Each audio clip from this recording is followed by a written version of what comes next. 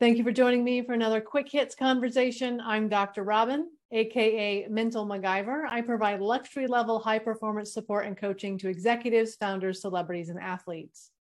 With me today, I have Dr. Bob Choate. He has 8 years military experience, has worked in the LAPD, and is now the founder of the Integrated Mind Institute. He is going back to school for another PhD, this time in physics.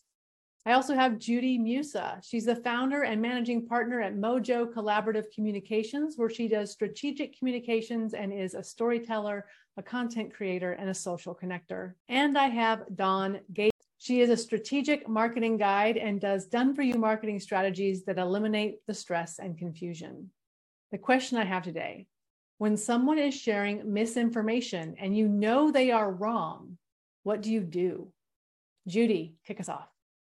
Well, first of all, because I've had this kind of experience myself, it's been kind of interesting. Do I say something? Do I not say something? How do I lean into it? I ask some questions to try to figure out, where is this information coming from? And in doing so, this actually happened to me, and I learned where this information was coming. And then I went back to myself and thought, is this accurate and true? And I think you always have to go and find, where's the truth? Find your sources of truth.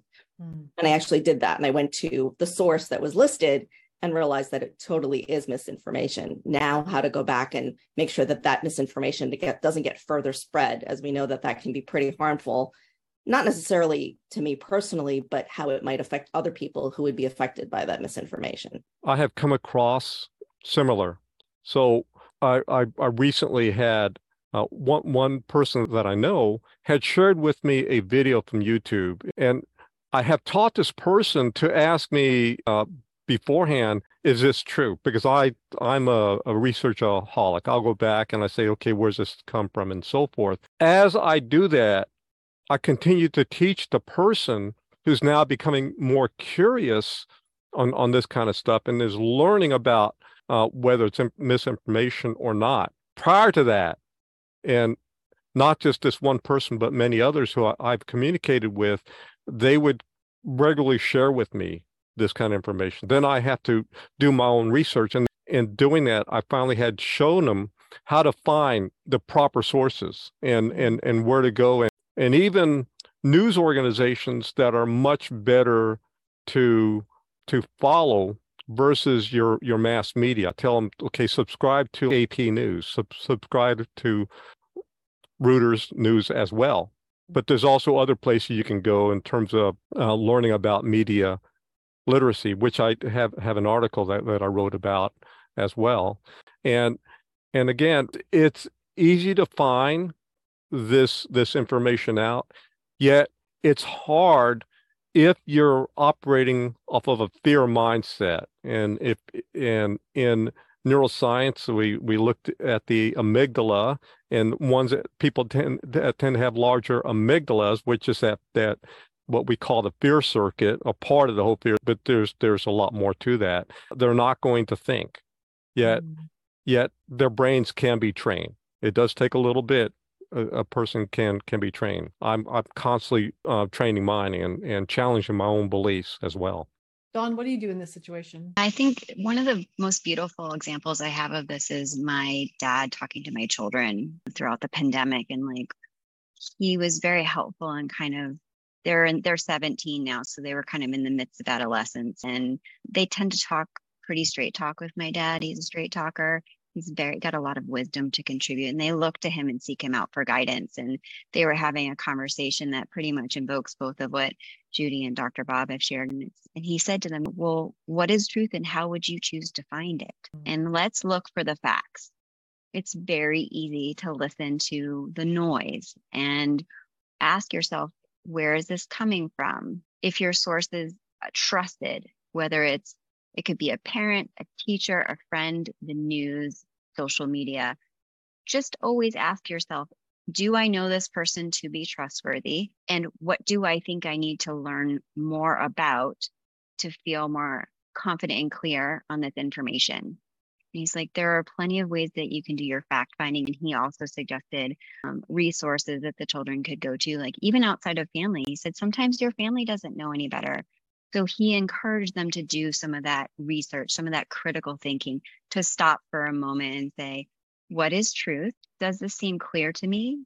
To kind of harness their internal glide path and guidance system, because they're pretty dialed in kids in general. And I know I'm probably extremely biased, but I've been told they're from their teachers that they're pretty dialed in.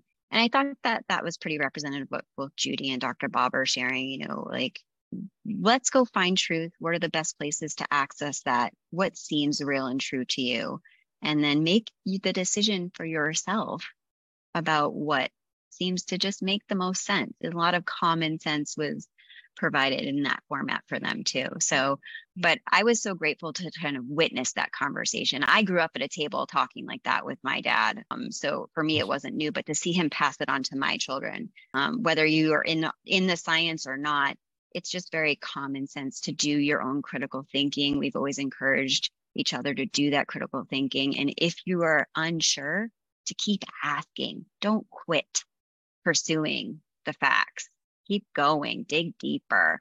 Obviously, and what Dr. Bob had to say is like, just don't dig yourself deeper into your own bias so that you're reinforcing the untrue. And that's the problem I've had is I've gone back to someone where I've said, when you said XYZ thing, that really was interesting to me. And I wasn't confident that that was correct. And I went and looked up information in ABC Place. And this is what I learned. It was different. And this is the truth. And they have literally stood me down. No, you are wrong. And so even if I go back to someone and say, hey, I found something different, if they've dug themselves into their bias, I can't pull them out of that pit. I've had the same kind of thing happen. And that's where I would have to step back for myself and ask myself, what is it? Why am I used or doing what I'm saying? And then I'm sharing in terms of the information that I found.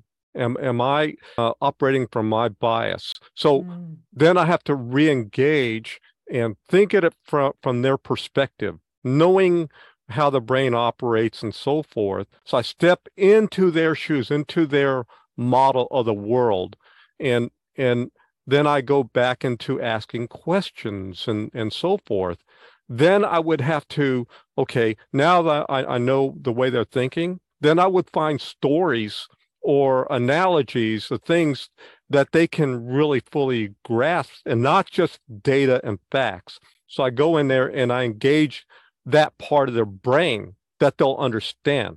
Then I'll have something related to like what I want to talk about, but in a terms of something that they can really understand and grasp instead of, again, pure facts and pure data, because a lot of people are not driven by that. So I have to go into story mode in a sense and create images in their mind. Doesn't some of that depend, though, how much it matters? Because Judy, before we turn on the recording, you made the point that the situation you were sharing with us, it matters because the person is in a position of power to share misinformation and for other people to believe them because they're in a position of power. But there are situations for me where I have family members who believe stuff and it's just wrong, but it doesn't matter. And I'm just like, okay, we just won't talk about that. Never mind. So I think that depends too. Yeah, it really depends on how much of that gets a ripple effect. And that's, I think, the issue of at what point do you just step back and say, you know what, this is just not the hill I want to die on, right? If it doesn't really matter much. But in this particular instance, I was a little bit shocked because I thought, oh my goodness, like this is going to get passed on to other people who potentially have decision-making power too. So that's really wrong if misinformation gets spread. And that's how come we have a lot of, I think, such crazy things happening in the world, because it's based not on actual, accurate, tangible, scientific, reinforced, and tested. It's all suppositions or based on fear mongering as the driver rather than an intellectual discourse. And like Bob mentioned briefly, some of it depends upon the size of your amygdala and how much you rely on your emotion and versus how much your intellectual prefrontal cortex is involved in your decision making. And I think that's when you think about it that way and you realize it's not because they're stupid, it's just because they're wired differently. Maybe we can give a little more grace. Although I got to tell you, it's really really hard. Yeah. So that is our 10 minutes. Thank you so much for having this conversation with me. It was a tough one, and I appreciate you sharing your experience. I look forward to speaking to each of you again very soon.